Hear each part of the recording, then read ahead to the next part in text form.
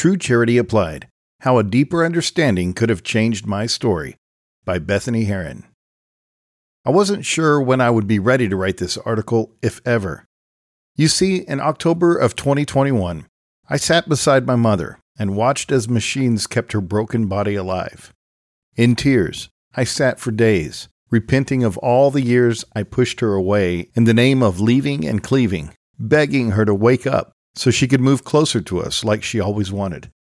After a month on life support, she went to be with the Lord at 67, never having met her 4-month-old grandson Hank in person. Though God is the one who numbers our days, I can't help but wonder how an understanding of true charity principles could have changed my story. And I show up to work every day because I believe that by the grace of God, it can change the stories of those you serve. Let's rewind 10 years to high school. Years of family trauma had hardened my heart and dampened my relationships with my parents. As a teenager, I lived with my mom while my dad fought hard against his addiction to drugs and alcohol. Meanwhile, I watched my mom fight her own battles against government dependency and poor financial choices. I had a deep love for my family, mixed with a desire to escape and live differently. I married my amazing, godly husband the week after graduating college. A sigh of relief entered my heart as I thought, "You're doing it. You're choosing a different path." Quickly, I realized that my mother would try her hardest to follow me on that path, so I kept her at arm's distance. She tried on and off for 8 years to move closer to my family, and for 8 years, I said not yet. I convinced myself we weren't financially ready to handle her lack of responsibility, and she didn't need us yet, all while ignoring the whisper of Scripture. But if anyone does not provide for his relatives, and especially for members of his household, he has denied the faith and is worse than an unbeliever. I didn't realize that she wanted a different path too.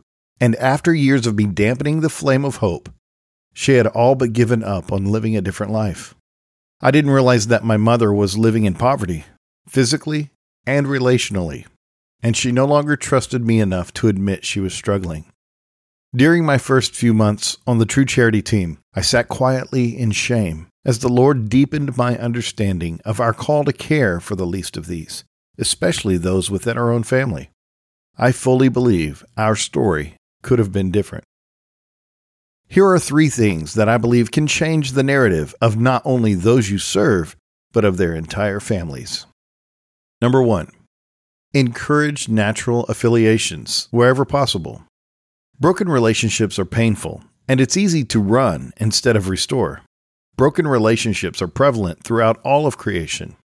You have an amazing opportunity to encourage the restoration of family relationships, if and when it is possible for those relationships to be healthy.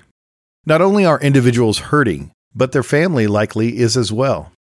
Consequently, many family members do not recognize their biblical responsibility to care for those within their families. 1 Timothy 5:8. Get used to asking, "Where's your family?" and be prepared to dive into the messiness that comes with family relationships. Number 2, restore hope through achievable goals. Many individuals can't think past their current situation. They are defeated and don't know that a flourishing life is possible. In short, hope is lost. Their poverty reaches far beyond a material need. Creating achievable goals can restore hope in the lives of those we serve. As created beings, made in the image of God, we were made for a purpose. Work and productivity were given as a blessing before the fall of man. Therefore, work tends to awaken worth in an individual. Create goals. Empower them to reach them. Encourage dependency on Christ. Surround them with family support. Restore hope. And number 3, help restored families establish boundaries. Trust has been broken in many of these families. Families are afraid to be taken advantage of. They may also fear creating unhealthy dependency instead of empowering support. Working with restored families to create solid boundaries can help ensure healthy connections. Boundaries exist for the good of both parties involved, as family demonstrates trust in an individual and that individual is held to high expectations. Boundaries work to restore healthy bonds for both parties. I encourage you to continue practicing true charity principles. Together, we can work to change the stories of those we serve through the restoration of relationships.